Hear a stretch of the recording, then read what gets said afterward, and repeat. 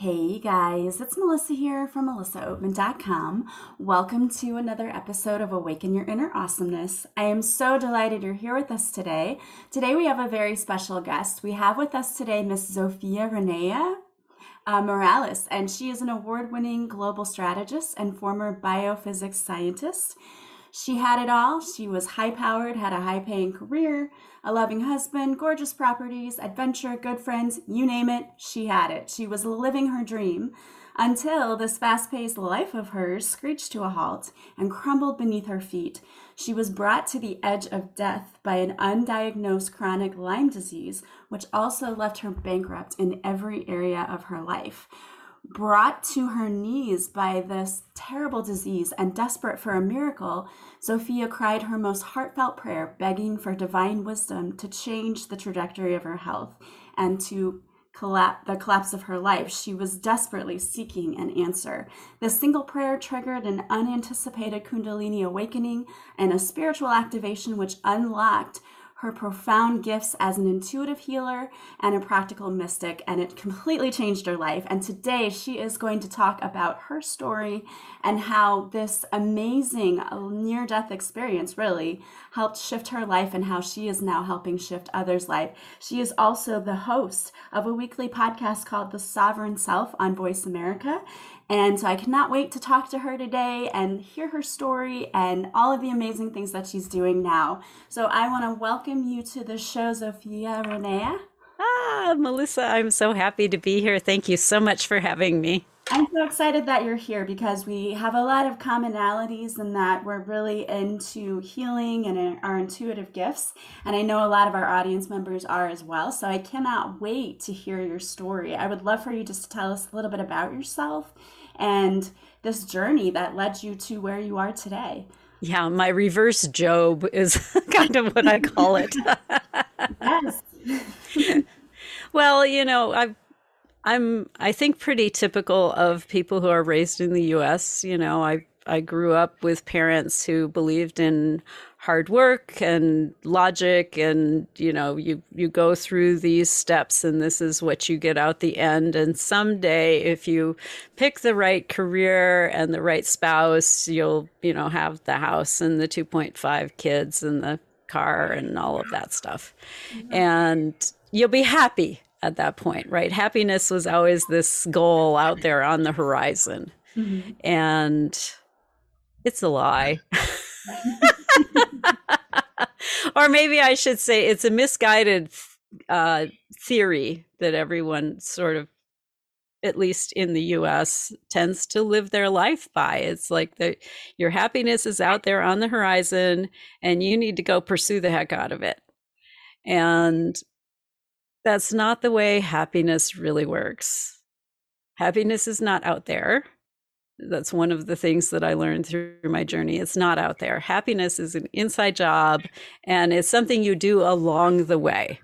And if you're not happy along the way, you need to look inside and see why not.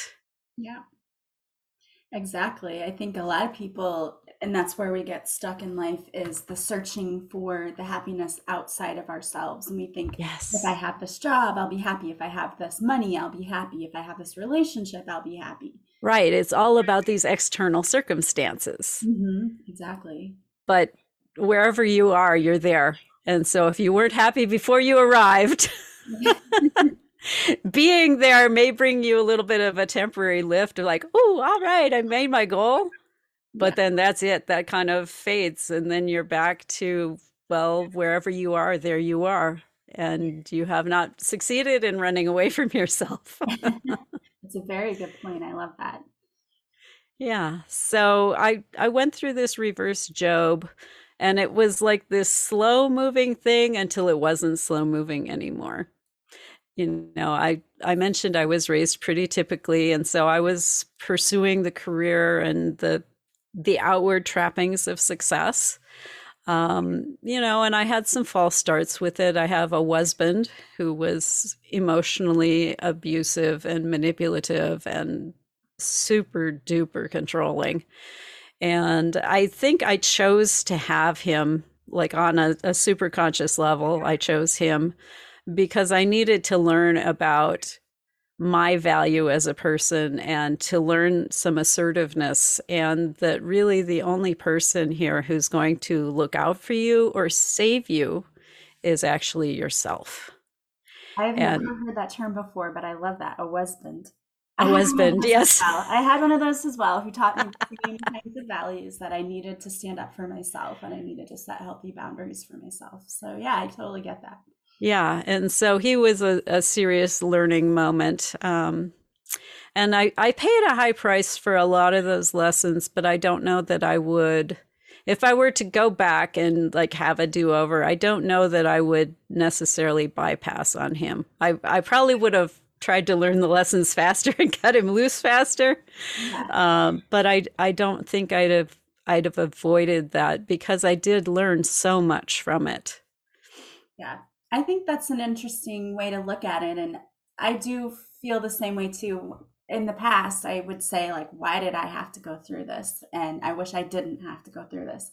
But now, as I get older and I'm learning more lessons, I realize you had to go through it and to be grateful for the lessons, no matter how difficult or how painful they were, because it is what shapes us and it is what helps us learn and grow, even though it's tremendously difficult.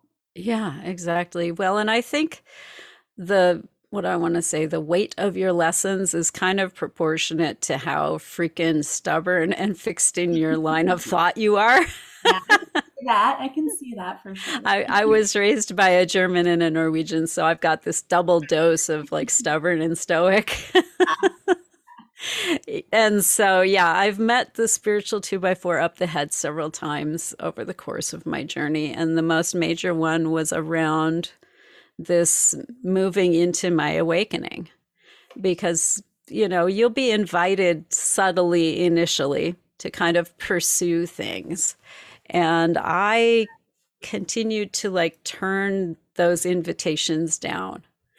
And so I share a large amount of responsibility for what I ended up going through in my reverse Job.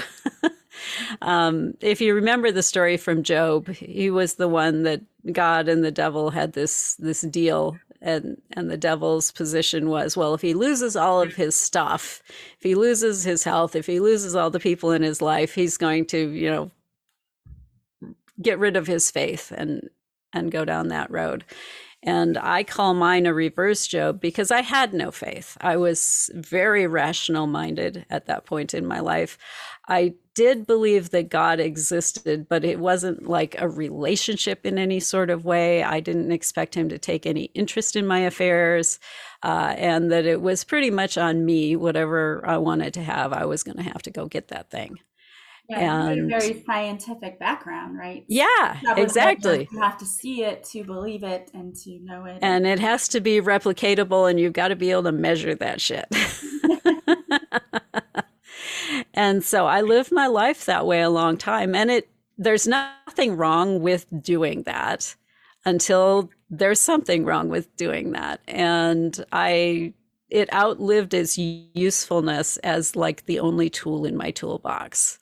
At this point in my life, I say I walk in both worlds because I do. I still have, that very business minded, managerial, 15-point plan and Gantt chart kind of aspect of myself.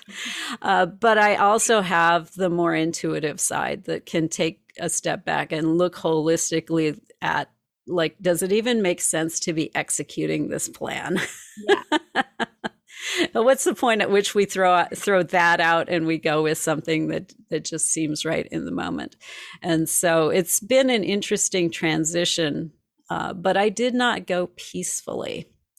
And so there were a series of events that led up to this, what do I want to say, moment of change. And they unfolded over a number of years. I was getting increasingly sick and having trouble with a lot of different things. I had a lot of like aches and pains that I shouldn't have had as a 40-year-old. I was sick all the time. I was having trouble remembering things already. It's almost like I was coming down with like super early dementia. And I was talking to my mom about some doctor visit I'd been on. And she says, you've got more troubles than I have. And at this point, my mom is like 72. Yeah. Okay.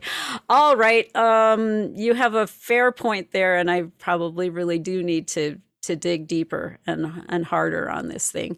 And I think a large part of my journey was learning to advocate for myself with the people with the white coats. Yeah. And I don't think I'm alone in that, because we've been trained. Yeah. You're going to go to the doctor. They're going to give you a pill or a program or a surgery, and you're going to be better. And health is in their office. And, you just kind of take the instructions. You don't push back, and you go from there, and you'll be better. But on my health journey, it wasn't working for me. The traditional stuff they're recommending, it just wasn't right. I was getting atypical diagnoses. And when they put atypical in front of your diagnosis, it means we think we're close, but it's not really this. Yeah. And so I'd been checked for all kinds of things, for lupus and rheumatoid arthritis and all kinds of crap. And none of it was really fit. And so I was continuing to seek a diagnosis. In the meantime, my cholesterol is all out of whack.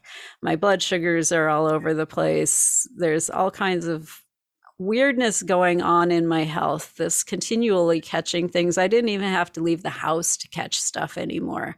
It's like my husband would go out to work and come home, and I would catch stuff from him that he never got sick from. Yeah. And so it was just completely shutting down. It was a terrible situation. And I wasn't finding the answers that I needed. I'd figured out that the cholesterol had more to do with like a food allergy response, a food sensitivity. I have IgG food allergies, which they term it an intolerance. But that leaves you in this like constant state of inflammation, which is really bad for your body in a lot of ways. And I found out through trial and error and eliminating things that gluten, very bad for me. Dairy, very bad for me. Corn, very bad for me. Soy, equally bad for me, and I'm figuring out nightshade vegetables. Now you're really in trouble because your potatoes and your eggplant and your chili peppers are all going away. It's like, okay, well, what am I eating, right? Yeah, that would seem very frustrating. And it was hugely frustrating. And I'm continuing to kind of work with that. And my cholesterol is starting to come back where it needs to be, but it's not coming all the way back where it needs to be. And I'm still getting, the brain stuff is still getting worse. And into this environment arrives an additional setback, because every few years my husband's been losing his work. His industry has changed dramatically over the past couple of decades, and it's getting harder for him to find work. It's longer between jobs, and I'm less able to like keep the ship going in between because I'm getting sicker and sicker, and it's getting harder to stay employed. Employers get annoyed when you're sick many times a year. And so that was becoming increasingly difficult. So we're kind of slowly going backwards financially with each one of these things. And we finally had arrived at this point where I was at the point I really couldn't hold down a job anymore. I was like half an inch from getting fired for too many sicknesses. And he got an opportunity in Arizona, which was across the country, but it was supposed to be a 3 to 5 year gig. The salary was good. The cost of living was right. So, okay, fine, we're going for it. And we used every last bit of money that we had laying around to purchase a house and to move out there. And 12 months later, it comes to light that they lied to my husband about the amount of funding that they had. Yeah. And 12 months later, it's like, we're out of money. We're sorry. Bye. And so we haven't recovered from the moving costs at this point to put anything back in savings. And suddenly he's without a job and I can't work. Wow. And so this is like the beginning of what I call a pinch process, because sometimes we're funneled into these places in our lives where we don't want to go, but it's where we need to be. I make an analogy to handling cows, because my mom's side of the family were dairy farmers. And for all you city folk out there, cows are not tame creatures. They're not going to stand there and let you do whatever the heck you want with them. Even dairy cows, which are trained for more handling, tend to remain pretty wild and uncontrollable. So if you need to trim their hooves, if you need to give them a shot or a flea bath or whatever, they're not volunteering for that. And so how you handle that is you herd them out of the field into a smaller pasture. And then you herd them from that pasture into a smaller pen. And then from that pen, you herd them down a chute that runs them into this headlock device that you've got bars on each side, and then the bars go around the head, and they have to stand there and take whatever you're going to do to them, the shot or the hoof trim or what it is. And your soul will do that to you, especially if you're doubly stubborn and stoic and headstrong. It will put you through that process when it's time for you to pay attention to something. And in my case, the health got a little of my attention, but not enough of my attention. I did start to, get exposure to things like muscle testing, which has kind of got this foot in both worlds, right? Because it is replicatable. And although I can't tell you the mechanism officially that makes it work, it is replicatable, and it does work from person to person. It does get you to truth. And so I ran into some concepts like that, but I didn't really take the bait. It's like, yeah, okay, that's nice, but I don't see myself using it. Yeah. And so the health wasn't enough. So now the money is starting to go away. Mm-hmm. And then we're in this situation where it's like, you only have one choice. And it was a weird situation because it felt like running at walls. If you've read or seen the Harry Potter series, right? You've got this train station where you just run at the wall and then boom, there you are on the other side. And it was a lot of circumstances like that, because we arrived in these places where it's like, well, this shouldn't be possible, but we're going for it. And so we ended up declaring bankruptcy shortly after my husband lost his employment. And at the same time, he had come to the conclusion he needed to go back for another advanced degree to go with his existing degree if he was going to remain consistently employed in this business that he's been in for 2 decades at this point.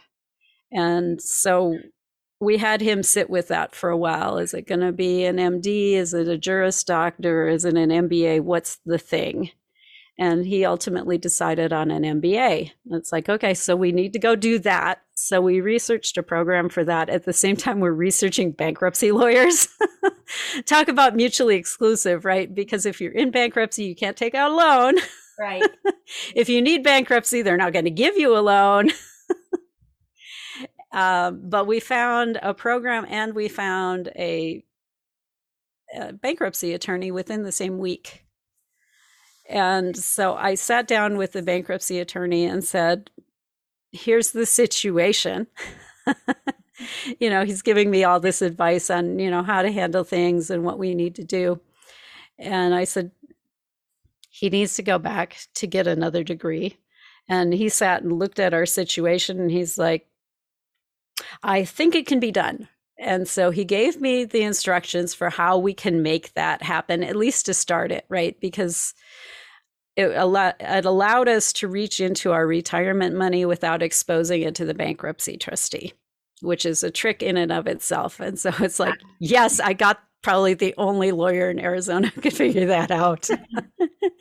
And but there wasn't enough in there to pay for the entire program. It was enough to pay for maybe half of it. best case. That's assuming we find some other way to pay for books. But fine. Okay, we're going to run at that wall and we're going to start. And so we got him enrolled in that. And at the same time in the bankruptcy attorney was like, you guys need to bring some money into the house, okay? Because going Chapter 7 is not going to work for you. We need you to go through the payer version of the bankruptcy to get you the best outcome. It's like, okay, I can't work. He's looking as hard as he can. And so we're kind of like, I don't know where the money is going to come for this, but that's the plan and we'll figure it out. And so I shared with my husband what was going on. And we had a conversation about how do we want to deal with this in life, in our community. And we decided that it was not going to be a secret. We were going to just let it all hang out with, whoever needed to know or would be beneficial to know that we were in these straits. And so as we're going through this conversation, my husband gets this opportunity to attend a professional conference. And it's for one of his buddies he's got like a vendor stand. He needs someone to help man it. And so he paid for my husband's travel out there, and it got him a lot of good networking opportunities in his industry. So yes, let's go do that, right? And so we would not have normally sent him in our current circumstances, but this guy said he would pay for it all. And so great. And my husband came back from that, and he'd met a guy he'd worked with previously who got his own scientific staffing thing. And he's like, I'd like to move into the consulting area of that, but I've never had the right person to partner with to do that. I want to do this with you, and I can pay you $50,000 a year, which is like a third of what my husband normally made, but perfect for the current circumstances. Sure. And so the only catch with that was it was back in Indiana. This is not a commutable distance. No, not so close. And so we have to figure out how we can send him there, but leave me in Arizona on zero money. Yeah. Okay. Yeah, that seems impossible. Okay. Yeah, exactly. Another one of these walls, but okay, I'm going to run at this sucker. And my last job when I was in Indiana was technically in outside sales. So I know a bunch of people in Indiana. And so if I had your email, you got a little email from me that went something like, here's the deal. We're in bankruptcy. I'm sick as a dog. My husband's going back to school and starting this work thing. We need a place he can hang his hat, plug in his computer, a shelf in the refrigerator, and a place to park the car. So if you have a spare guest room, let me know what you want, and we'll pay you whatever you need for him to have this privilege. He's quiet, he's tidy, he doesn't smoke, and he's allergic to cats. And I got a lot of no's, and we're really sorry to hear that, and that kind of thing back. But we got the most unexpected thing from a former neighbor whose mother had passed away. She had this condo that she couldn't get rid of because the housing market was terrible. It was upside down, and she can't rent it out because it's in a retirement community and they don't allow that. And so she's having to, drive over to that part of town and keep an eye on it and check things periodically. And she's juggling way too many balls. She's got children with special needs. She's got a sister-in-law with special needs. She's got other aging parents. And it was just more than she could deal with, but she couldn't get rid of it.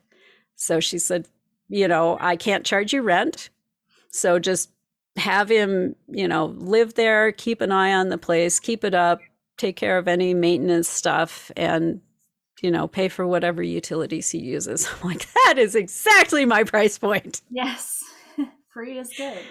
Yes, free is good. And privacy is amazing, because my husband would not have been very happy living in someone else's household. I mean, he'd had done it, but Yeah. and so another wall we've passed through. And we finally get all of the bankruptcy stuff finalized, which allowed me to go out and stay with him in Indiana, which was important because although we have health insurance now through this arrangement, it only covers doctors in Indiana. So it does me no good if I stay in Arizona. Yeah. And so I finally made it out to be with him, and I started looking for a medical zebra because I'd come to this conviction that I needed a functional medicine doctor as opposed to, your standard specialists out there in the medical world, because they all live in their silos. And I was becoming increasingly convinced that it was a larger pattern thing happening with me. And so going to people who live in silos is not going to be helpful. Yeah. And so I Googled like functional medicine doctors in Indiana, and I had the list of like approved in-network guys on the other screen, and I found my zebra. There was an actual functional medicine guy that was on the list, which is unheard of. They tend to not want to fool with insurance. Right. And so, okay, great. I went to him and he started checking off all the boxes. We checked for metalloproteins. We checked my methylation status. So I had my DNA run, and there was a bunch of stuff that he checked off looking for these more global kind of problems. And we found a few things. Okay, I do have some methylation defects. We got me started on some RNA drops to kind of replace the faulty instructions, which was fabulous. It got me off antidepressants for the first time in decades. Yeah. So there were some blessings that came out of that. And ultimately, we discovered that I have Lyme disease. And I cannot pinpoint exactly when that happened, but going back through like my symptoms and what's been going on over the course of my lifetime, we think I probably caught it around like 9 or 10 years of age. Oh, wow. And it took that long for you to see the effects. Wow. Well, the effects were visible, but the thing to understand about Lyme is it was only in the late 80s, early 90s that doctors started sitting up and going, there's something happening here. And the reason it's called Lyme disease is it's named after the community where the doctor went, there is something going on here that I have to get to the bottom of. Okay. And so they didn't even know what it was when I caught it. Okay. I was in my 20s when I ran across an article about this new disease that they discovered in Lyme. And I'm reading the article and going, God, that sounds like what's going on with me. That's exactly what's happening. Sometimes you'll read these things and it's like, well, I've got a few of those things, but not all of it. So it's probably not that. This was like everything on the list. And I got down to the end of the article and there's this last paragraph that says, but don't worry, it's only carried by these little ticks that are indigenous to the northeast of the United States. And so you probably don't have it unless you live in that area. Well, since then, they've discovered that any tick can carry it and that it's actually a global thing. Yeah. Lyme turns up a lot of different places in the world, but I didn't learn that until many decades later after I'd completed that article and went, well, shoot, it's a crying shame. That's it. I thought I had my answer, right? And so I met this doctor and he tests me for Lyme. And he did like 3 different tests for Lyme because the one that's FDA approved has a problem with it. And I like to mention this problem because you tend to think if you take a test and it's positive, that's the thing. And if you take a test and it's negative, that's the thing, right? Yeah. And the challenge with Lyme is there are 2 aspects to testing. There's a sensitivity and a specificity. Okay. And so specificity is, does it recognize Lyme as Lyme and nothing else as Lyme? Okay, which the Lyme test does that. If it says you have Lyme, you've got Lyme. It doesn't falsely positive on anything else. So that's a beautiful thing. The problem with Lyme is the sensitivity. Okay.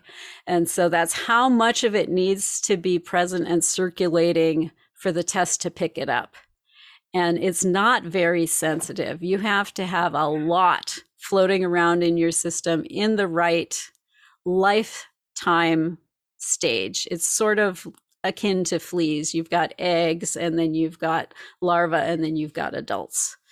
And so if a lot of it is in that egg stage, you don't put a lot of positive out. And so it's possible for you to take the Lyme test and get a negative result, but you still have Lyme. Yeah. Which is why he does these other 2 tests as well that are not quote unquote approved by the FDA. Because there are so many people who get a negative on their Lyme test and go, well, that wasn't it. Well, that's not a conclusion you can draw, unfortunately, from the Lyme test. If it's positive, yes, you definitely have it. If it's negative, it doesn't mean you don't. Yeah. And even a lot of doctors don't realize that, which is really sad. And that's part of the reason that Lyme is so underdiagnosed. Yeah. Not only does it look like a lot of different things, but the test, if it comes back and says negative, it's not really necessarily true. So after that little divergent trip, I was actually quite happy. I mean, frustrated, but happy that I had a diagnosis, and he's got a plan. He's got like this 2-year plan that he does to get rid of the Lyme, because the challenge is the 3 different life stages. Mm-hmm. Antibiotics will touch the later 2, but it won't touch the egg form. And so there you are. You know, you have to take antibiotics for a while, and you have to rotate them because it gets used to the antibiotics. And so it becomes a project. And then there were clearing IVs that he put in there because Lyme is toxic and it's worse when it's dead. And so you need to get the toxins out. And a lot of times your system's not clearing them very well, because that's one of the things that Lyme dials down, right, so that it can remain in your system. So he's got this 2-year plan and all of this exotic stuff in it. And I sat down with his rack rate, and I like put my calculator on it a few times because the brain's not working very well right now. And it came up to about $24,000 worth of treatment over the first year. Oh, wow. And did I mention we're in bankruptcy? Yeah. So, okay. I'm looking at this thing going, I need some help with this. And so, of course, let's find out what the insurance company will do. Called them up. And the lady on the phone, these are her words: "We don't believe in chronic Lyme." Oh, like, isn't that convenient? Isn't that convenient? Yeah. And so I'm like, well, what do you do for Lyme, chronic or otherwise? And she's like, we'll cover 2 rounds of oral antibiotics and the associated doctor visits. And that's it, full stop. Okay. I'm like, well, at least they're paying for the doctor visits, right? And as we're getting off the phone, she says, oh, and you need to know your doctor is no longer in network. No. My goodness. Yeah, that's all it needed, right? just to put the cherry on top of it. Wow. And so that afternoon, I'm like, well, what am I going to do? And I could only think of one other course. And that was to call my dad, because if there's ever a moment to help your kids out, I think this might be the one. Yeah. It's like this disease that I've had for decades, we finally have a name, and, you know, there's a chance of solving this. And at this point, you need to be aware that I'm worse than normal because we've already started some antibiotics. And so the toxins are going up in my system, and I've gotten to the point I can't cook a 30-minute meal in 3 hours. I get in the kitchen and I can't remember what I'm doing, and then I have to start over, remind myself where I'm at and where I'm going. And it's just unmanageable, period. And I'm sure that had to be super frustrating for you. Oh my God. Yeah. From the woman who completely went through her higher education on fellowships. Yeah. Yeah.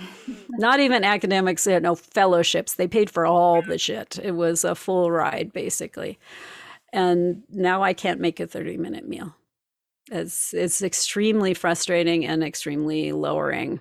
And it gives you a whole new appreciation for having all of your mental faculties. Yeah, I can only imagine. So I called Dad and said, here's the deal. We know what it is. It has a name. The insurance company is not doing squat. And I'm going to need help to do this because I don't have any other way to get this money. I can't work. My husband's working himself to death between trying to start this consulting arm with this guy and full-time MBA because he wasn't going to play around. He wanted it done yesterday. And then he's picking up the slack for me at home because I can't get it done. So there's no way he's getting another job. And I talked to Dad, laid it all out, and the bank of Dad was empty.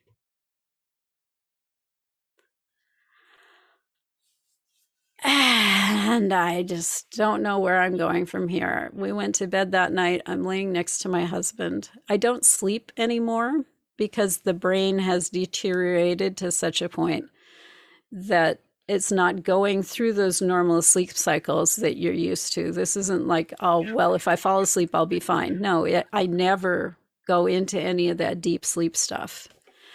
And so that's super exhausting. But I've learned that at least if I lay in the bed and I try my best to meditate, it's halfway refreshing. But that night there was no meditating. My brain was like this trapped squirrel. It's like, well, maybe I could get a job. No, maybe we can get a loan. We're in bankruptcy. Maybe, and I'm trying all these things that there's just no exit. All of the routes have been blocked off. And so I'm going around and around and around and around and around. And about 3 a.m., I finally mentally threw up my hands and surrendered and went, I just don't know. I don't have the answer. I don't know how this happens. The answer's right there.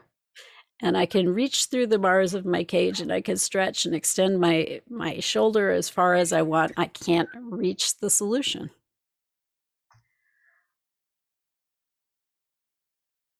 And I thought to myself, well, what's left? Well, I suppose there's God, right? I was trained as a child, he'll answer prayers, blah, blah, blah, blah, blah. I do think he exists, but what the heck, it's worth a shot, right? Yeah. And with every fiber of my being, I said a very simple little prayer. It was, God, I will do anything to get better.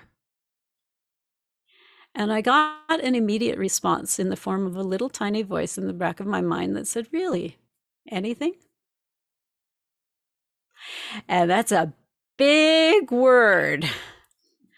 And so I thought about that for a while. It's like, okay, anything. What all is included in anything? What would be unacceptable to me under anything? And I decided that I was not going to cheat anyone. I was not going to lie or steal or become an axe murderer, that kind of thing. Okay. I do have my standards and my ethics, and I'm not going there.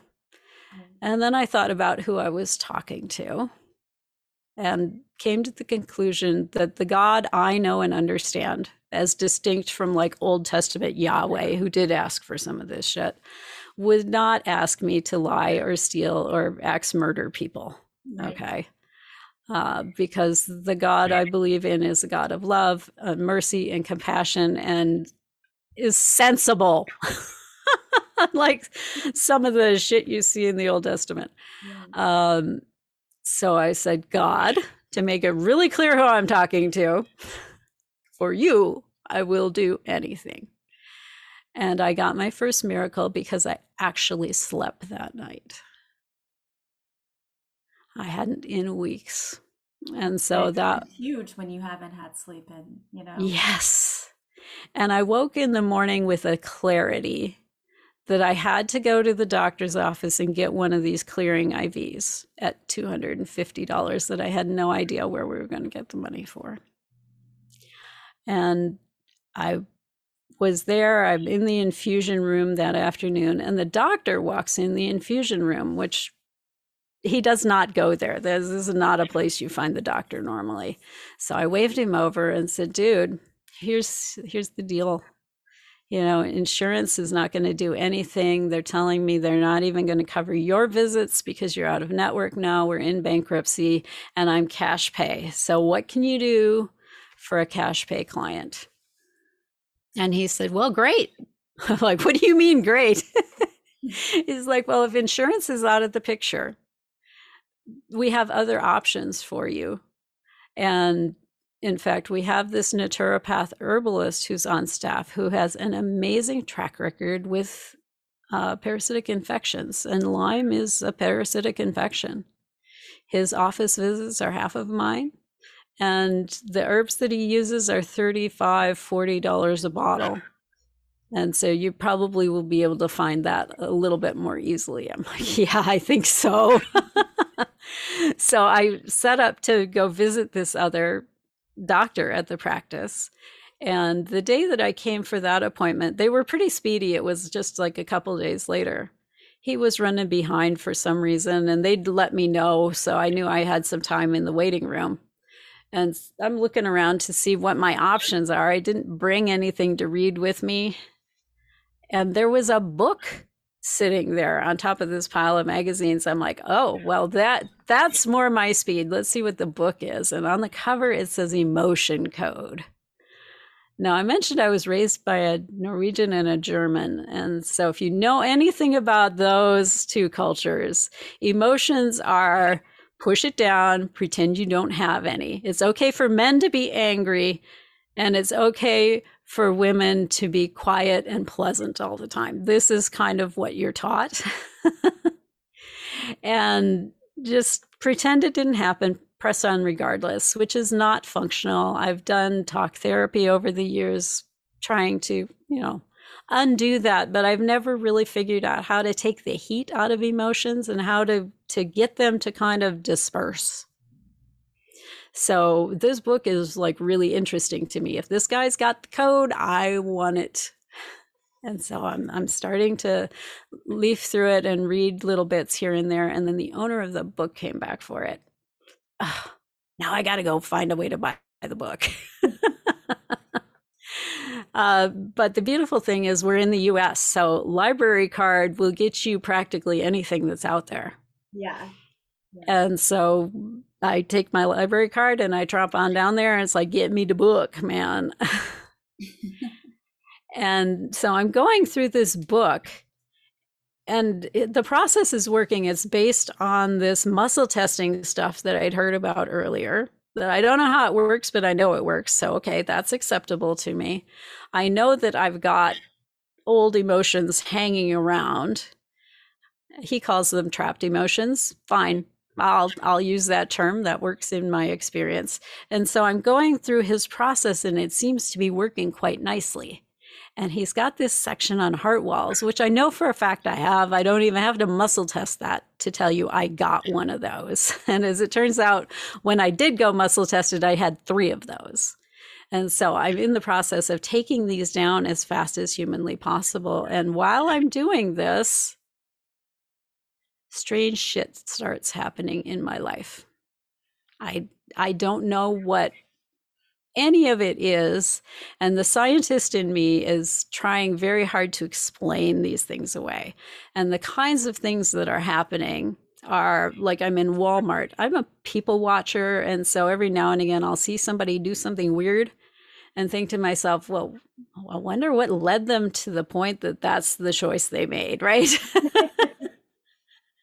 Because people are not irrational. There's a good reason they chose to do that. I just have no clue. And I was starting to get the answer to that question. I was seeing like the series of events that led to them to the point that that was the choice. I'm like, wow, okay, TMI.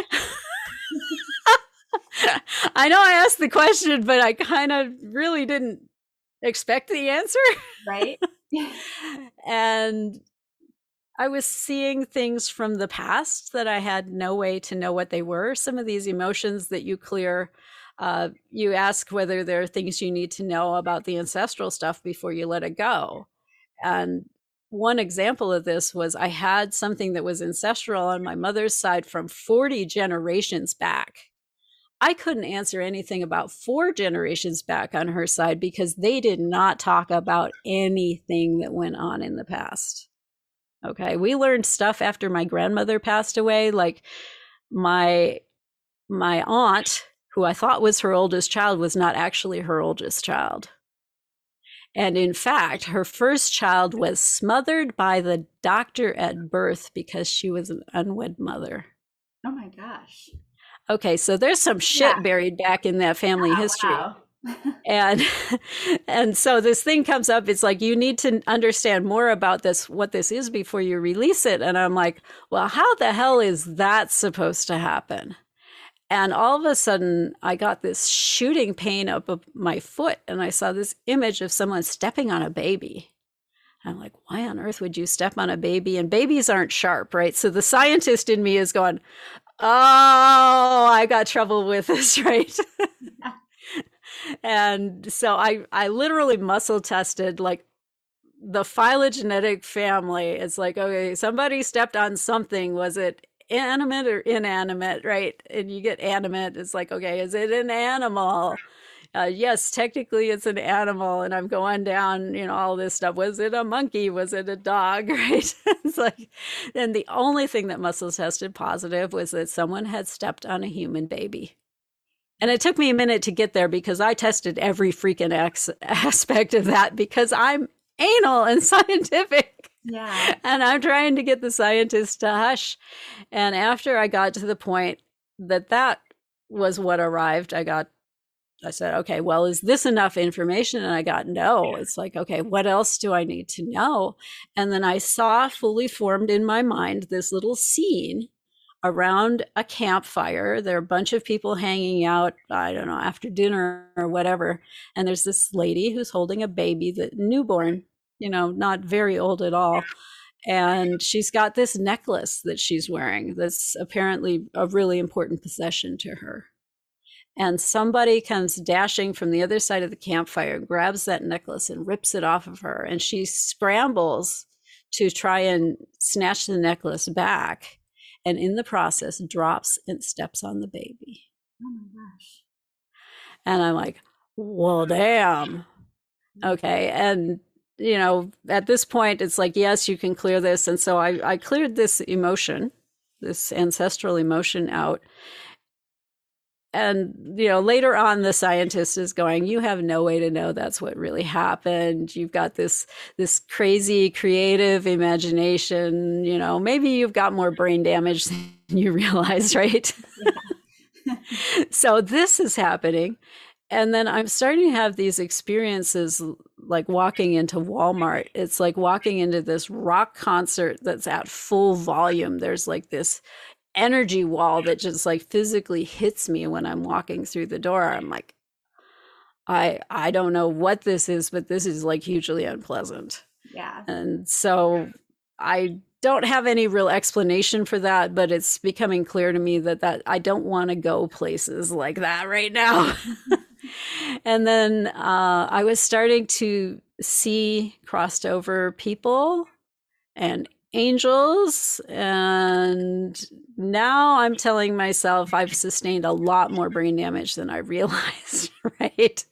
That's the only explanation that I can give you. The only explanation that makes any sense to me. And I'm going through all of this while I'm still going through this process with the naturopath herbalist. And so there's still a lot of toxins. It's not as intense as the antibiotics were initially, but it's still a pretty intense detox I'm going through. So I'm kind of using that as my excuse as well. And then one afternoon, finally, I arrived home from the grocery store, not my favorite place to be, but it's got to happen. And I'm pulling in and I see my neighbor helping her husband into the house. Now, retirement community, they're in their middle 80s. They're both kind of frail and fragile. And she's staggering under his weight. And it's clear that he's in a whole lot of pain. So to heck with the groceries, and I go over and help her get him in the house. She's telling me, oh, well, I've got to go get an appointment with the kidney doctor. It's worse than it's ever been. I'm really worried for him. And so she goes off to make the phone call, and I'm left with him in the living room. And there's nothing you can do to make somebody comfortable. Right. And the other thing that you need to know is I've had this terrible backache for like a week. Oh, wow. And it's really painful right at the base of my ribs, right next to the spine. And I'm not even ready to deal with any of that, right? But I know it's probably going to need some medical attention. At least that's the conclusion I've come to. So I'm standing with him and he's telling me his back hurts so bad and there aren't any good positions. And so we finally just decide we're going to stand quietly in the living room, and I'm holding his hands, just kind of keeping him company. And I can see his eyes are closed, his lips are moving. I figure he's praying because I know them both to be very devout Catholics. And he served as a minister, a priest, I guess, for many years, and then separated and became a minister. And she taught parochial school for many years until she decided to marry the ex-priest. Catholics and their rules. So I know that they're very active in their spiritual life, and I'm basically voyeuristically watching him in this private moment with his God. And I just said my first prayer in decades 2 weeks ago. I haven't been back since. Yeah. So fine, I'm going to just close my eyes and give him his privacy. And when I close my eyes, there is this little flame that appears in my mind's eye. And it looks like a pilot light that's on the edge of going out, how it kind of flickers and dances right before it goes poof.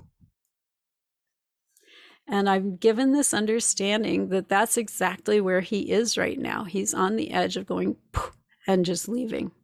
Wow. And I haven't acknowledged who I'm talking to or where the information might be coming from. But I asked in my mind, is there something we can do about this? And the instant I asked that question, the flame roared into this bonfire and he drops my hands. And so my eyes whip open. And so why is he dropping my hands? And he says, are you a healer? And I'm looking around to see who the heck he's talking to. Yeah.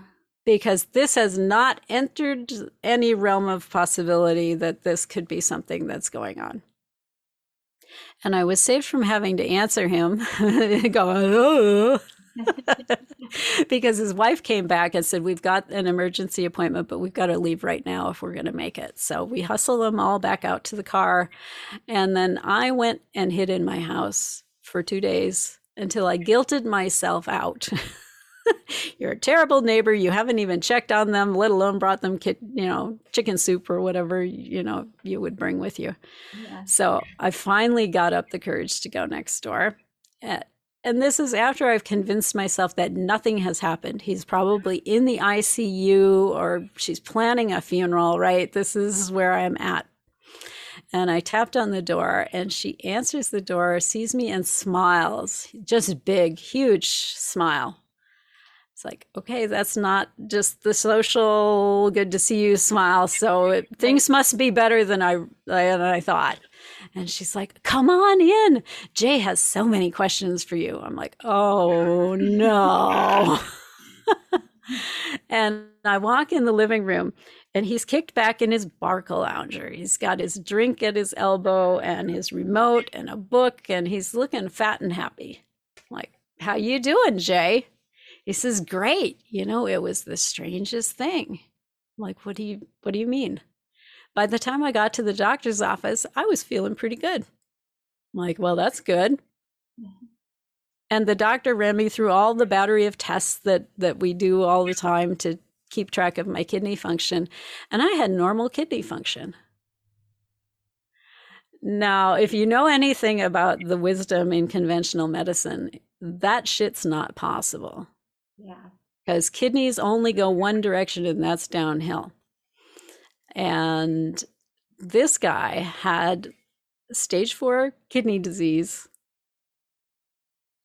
and a chart that's several inches thick that says that his kidneys are done, over with, kaput. And now he has normal kidney function.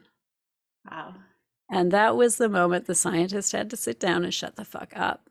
Yeah. And consider that this weird stuff that was happening over the last couple of weeks is probably that anything that I agreed to.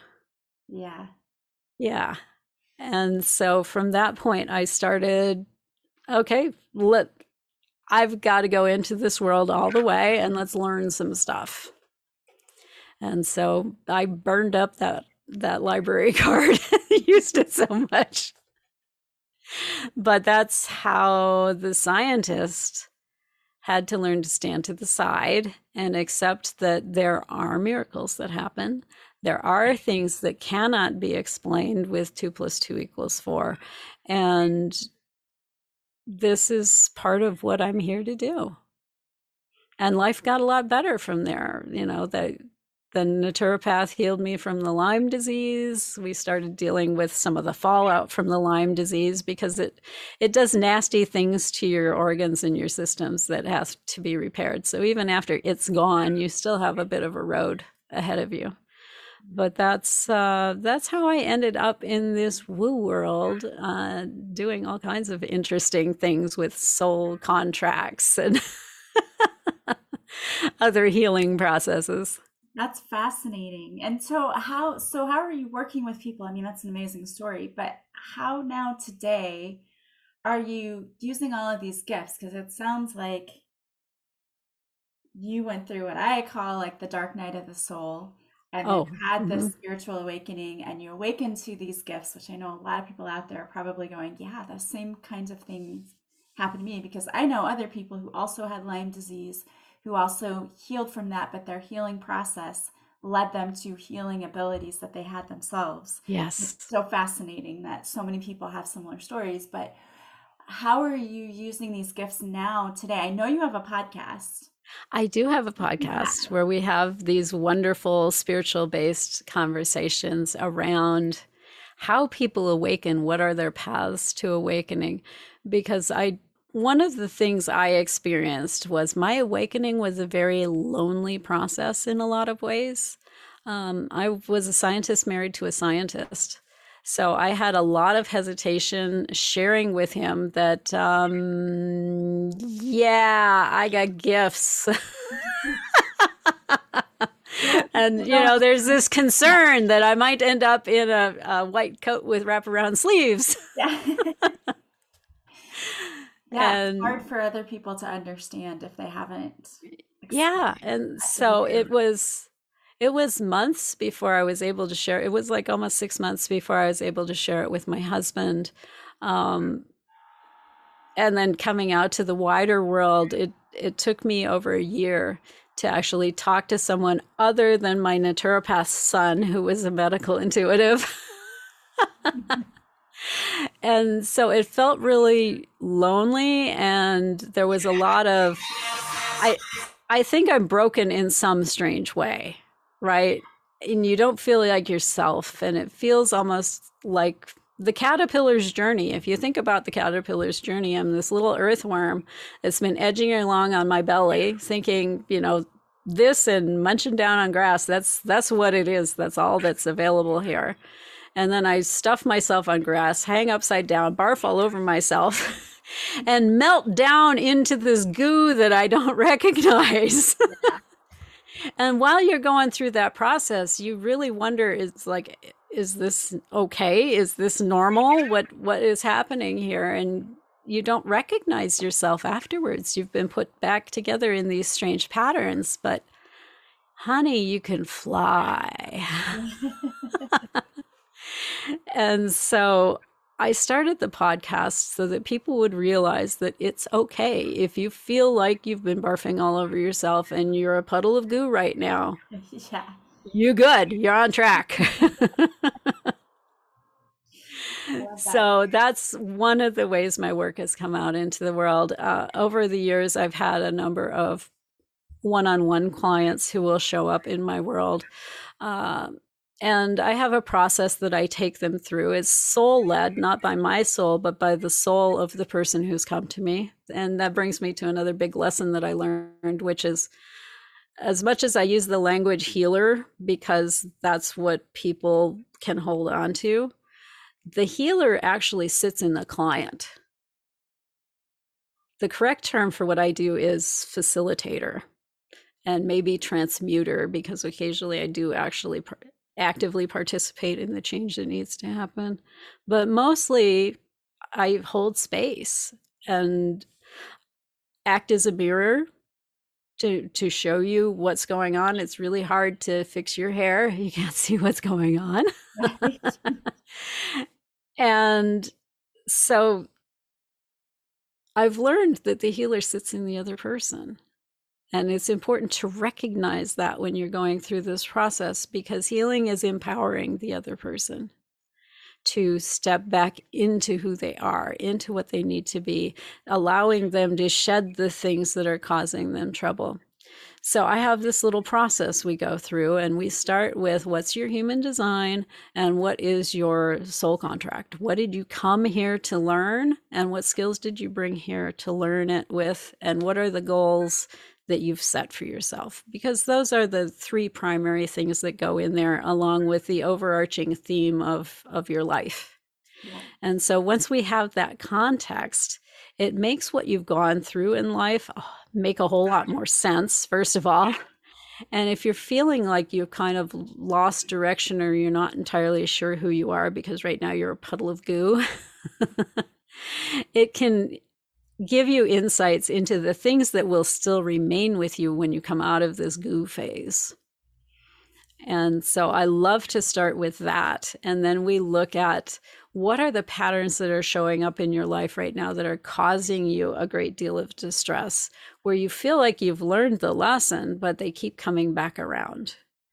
Because when we set something as a lesson for a lifetime, we like to explore it pretty deeply, and we get really ambitious when we're still in spirit form, right? We forget how dense it is down here. I want to go learn unconditional love. That'll be great. No, it's going to suck sideways, because you're going to love all kinds of people who don't deserve it. I always say that. I say it's like, when we sign up for those lessons on the other side, it's like when you pick those college courses and you're like, this is going to be so much fun. And then you get in and you're like, why did I sign up for this? Exactly. Matrix math 404. No. What are you thinking? Yeah, exactly. And I think a lot of people forget that. They constantly question, why do I have to go through this? Why is this happening? And we have to remember, like, you picked it. Yeah. Well, and you can choose when it's done too. Yeah. And that's something that's a little trickier, because there are two ways you can exit out of your lessons. You can have experienced it in all of its facets, and then you're done. Or you can go, you know what? I'm still in the drop ad period. Let's renegotiate my soul contract. Well, let's do that. Now you don't get credit, right, for completing the class, but you also, the next time you decide to take it on, have more experience, and it's less intense because you've already, you made it through midterms. And sometimes you just have to say uncle. It's like, you know what, I was overly ambitious on that one. And so let's look at what really needs to happen and what might be a better, more manageable goal for me to take on than, having to go through this series of players and users or whatever your repeating pattern is. Yeah. Well, that's comforting to know. But you Yes. can do that. I mean, You can do that. And we follow the signs in your body, which is how your soul speaks to you. So if you've noticed that there are moments in your life where you get this weird feeling in your stomach or this hesitation in your chest or wherever it shows up for you, that maybe you ought not to, whatever it is, go through that door, sign that contract, go out for another date with this guy. um, Pay attention to that, because that's how your soul talks to you on a one-to-one basis a lot of the time, especially if you are one of these very sensitive, empathic people. That communication will show up in your body, and other people are like, you're being overly sensitive. No, you're not being overly sensitive. They're being insensitive. yeah. Which is part of their experience. Don't try and fix them from that. That's part of their experience. But you also have the ability to respect the information that you're getting and to act on that. And it takes a little while to build the trust in it. But if you're like a lot of me or the light workers I know, you've had enough circumstances where you knew you ought not to have done it and you've done it anyway. That's really the first stage of building the trust. It's like, okay, this information was accurate. Now the next stage is I need to act and take evasive measures the next time it shows up for me. Yeah. So it's all part of the process. Don't beat yourself up if you've done that. It's all part of the process. I love that. And so we follow the body through the layers of healing and how things need to unfold, because a lot of times there are interwoven issues at play, and they've got to come out in the right order for you to get to where you want to go. And sometimes it doesn't look like a related issue, except that it is. I had a client who showed up, and she was, to put it politely, a candidate for bypass surgery, gastric bypass surgery, that is, not heart surgery. But that wasn't why she showed up. She came because all of her abundance came through her father and her husband, and her business was not working, and she needed to understand why. And so that's the issue we were working on. And we found some key psychological conflicts and some hidden beliefs, and we brought those to the top and we replaced them with other stuff that's more supportive and helpful to her, because you can't take something away without putting something back in there. So let's put something good. Yeah. So we went through this process, and I think it was the second session that we'd had. I usually don't do fewer than 4 because it's like redoing your house. You don't want them to just come in and do demo and go away. Right. That would be very bad. We need to put some stuff back. So it was the second session, and she texted me, because I always ask for status, because there are sometimes unintended consequences and weird, uncomfortable stuff that happens that we can just take care of. You don't have to sit with it. And so she sent me her status, and she's like, yeah, this is good, and that's good, and the other thing is good. And I'm wondering, is this normal? I'm not hungry all the time anymore. I'm like, well, you figured out how to feed yourself financially. So I would say, yeah, that's normal. Yeah. And you wouldn't recognize her now. You would not recognize her now. She figured out how to make money come into her business. She moved out of her father's house. She divorced her husband. And she decided, you know what, I am going to go get that gastric bypass surgery. And she looks like a totally different person now. Yeah. That's amazing. But that was the shit that was standing in the way of her getting there. Yeah. Yeah. That's amazing. And we often do stand in our own way. Well, and I wouldn't even say this was her standing in her own way, but the programming that she brought in and that she collected early in our lives, because we make meaning in the absence of someone giving us meaning. And as children, we make a lot of meaning. Children who go through divorce, for example, will take on a lot of the blame for that themselves, even though they're just bystanders. But a lot of times the adults in their life don't explain what's going on. And even if they do, there's still this voice in your mind that takes responsibility for it. And this kind of stuff needs to be parsed out when you become an adult.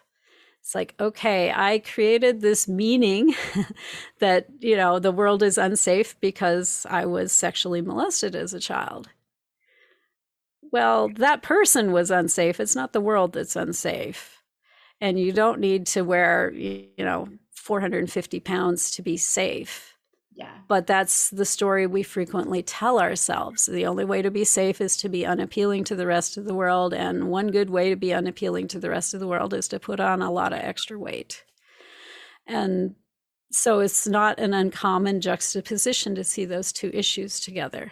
Yeah. And until you go back to the unsafeness and reprogram that to, I can trust my judgment about people. I recognize people who are unhealthy.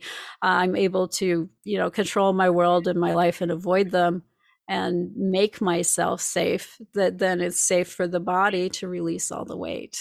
Mm-hmm. So yeah, that's, I do a lot of stuff when I work with my clients, but those are kind of the foundations. And then as a plus, I still have this huge background in science and medical issues. I was almost a fellowship in a physician program. Okay. But the Lyme kind of killed that. Yeah. So, that having the foot in both worlds is super helpful. Yeah, I can see how that would be. That's awesome. And so your podcast is called Sovereign Self, and it's on Voice America. So if anyone is interested in checking out this weekly podcast, because I know you can listen live, or you can also go back and listen to the archives. Yes. So if anyone's interested in doing that, or maybe they just want to follow you or work with you, what's the best way? Yeah. Well, if you want to hear the show, you can go to sovereignself.live. Okay. And that comes out, as you said, every Monday, 4 p.m. Pacific. The archives are always available on demand. If you would like closer contact with Zofia, that would be me. I've got 2 doorways you can step through. Okay. And the first one is kind of fun. It's called the Superpower Quiz.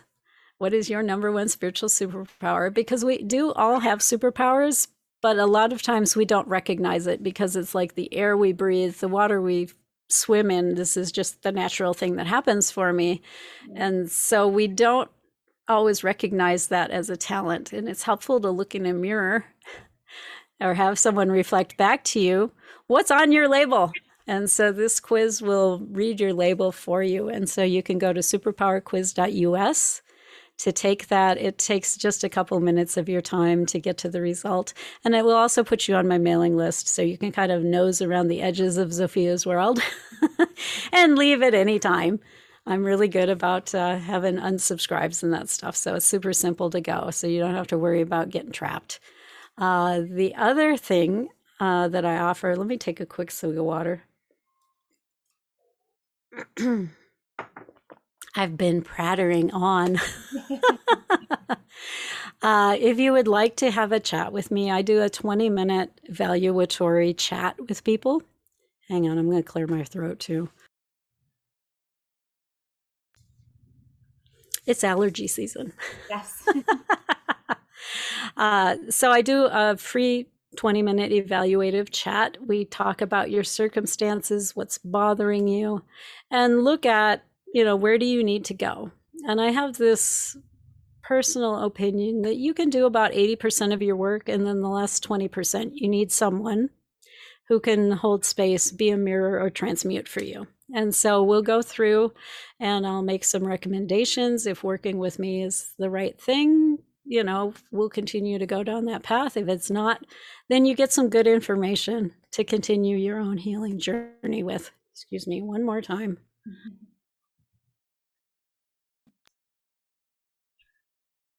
Okay, so I'm back from that last cough attack.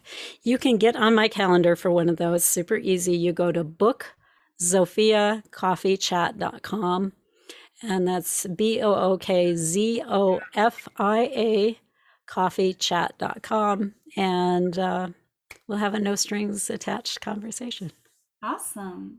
Yeah. We'll have all of that. Any links you give me, we'll put in the show notes too. That way people can go directly there, click on it if they want to listen to Sovereign Self on Voice America, or if they want to just take your quiz to find out what their spiritual superpower is, they can do all of that there. So I want to thank you so much for being here with us today. Yes. Thank you so much for inviting me. It was a lot of fun. Yes, I want to thank all of you for being here with us today as well. As always, I really appreciate all of you. And if you like this podcast, please subscribe. Please leave a positive review from wherever you're listening. You can leave me some stars on iTunes. That really helps my podcast make its way to others who might also need it. As always, I am sending you guys so much love and light. I hope you have a beautiful day from wherever you're listening, and I will talk to you soon. Bye, guys.